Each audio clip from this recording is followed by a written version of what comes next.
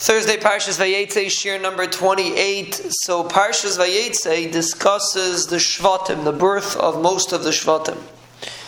And what's interesting is that there's a tremendous focus between the Imahos, how many Shvatim each one's going to have. And, Leah got a lot, and then they were Bilhah and Zilpah and Rachel.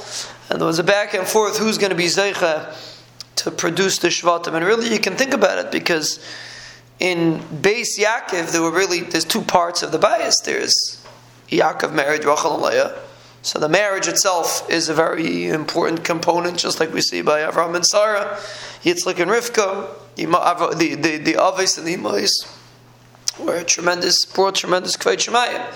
But on the other hand, the focus is on the children. The focus is not so much on Yaakov, Rachel, and Leah, it's on the Shvatim. And really you could speculate how it was, maybe by Avraham and Sarah, Yesh Layan, but Akapana by Yaakov and Rachel and Leah, Zichar, the focus seemed to be more on the children. And you see it really in the beginning of, right after Shishi, the Pasuk says, V'yakim, when Yaakov was leaving Lavan's house, it says, V'yakim Yaakov Yisas Bonav, Ve'es Noshav ala Gemalim. He took his children and his wives and the Gemalim. And Rashi points out that by Yaakov Avinu it says first the Banim and then the Noshim on the Gemalim. And by Esav, in next week's parsha, it says first Vayikach Esav as Noshav as Banav.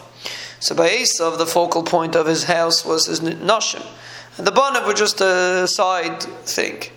By Yaakov Avinu, the Banim were the focus of his house, and the Noshim were, so to speak, a side thing in a certain sense.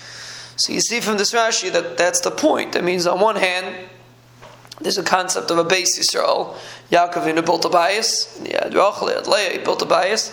But really the focal point was on the production of Klal Yisrael, that Klal Yisrael should come out of this bias. And that was really the goal over here, and that's really the thread that runs through the whole parsha. We're back and forth. Who's going to be Maimin the Shvatim? Where the Shvatim going to come from? How many Shvatim? That's the back and forth. Even Leah said that first she was Snua, first Yaakov hated her, whatever that means, but then she's going to become Ahuva because she has more children. The Meduber wasn't children.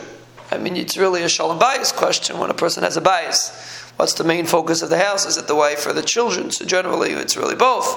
But you see by Yaakov Avinu a tremendous emphasis on the concept of the Banim. It's possible it was specifically by Yaakov Avinu, because Yaakov Avinu was the Av that Taka produced Klal Yisrael, produced the Shiftei Ka. So it's possible that only by Yaakov Avinu the concept existed. But it's just interesting how the focal point by Yaakov Avinu specifically was Banav es Nashav, and the Svar is because of course Yaakov and Rachel and Leah is a very important component, but the main focus is to produce Klal Yisrael, and therefore the drive, the focus of everything that we're discussing in this week's parsha is who's going to have the Shvatim, when are the Shvatim going to come. That is the ultimate tachlis of Yaakov Avinu's marriage to Rachel and Leah, is to produce the Shvatim of Klal Yisrael.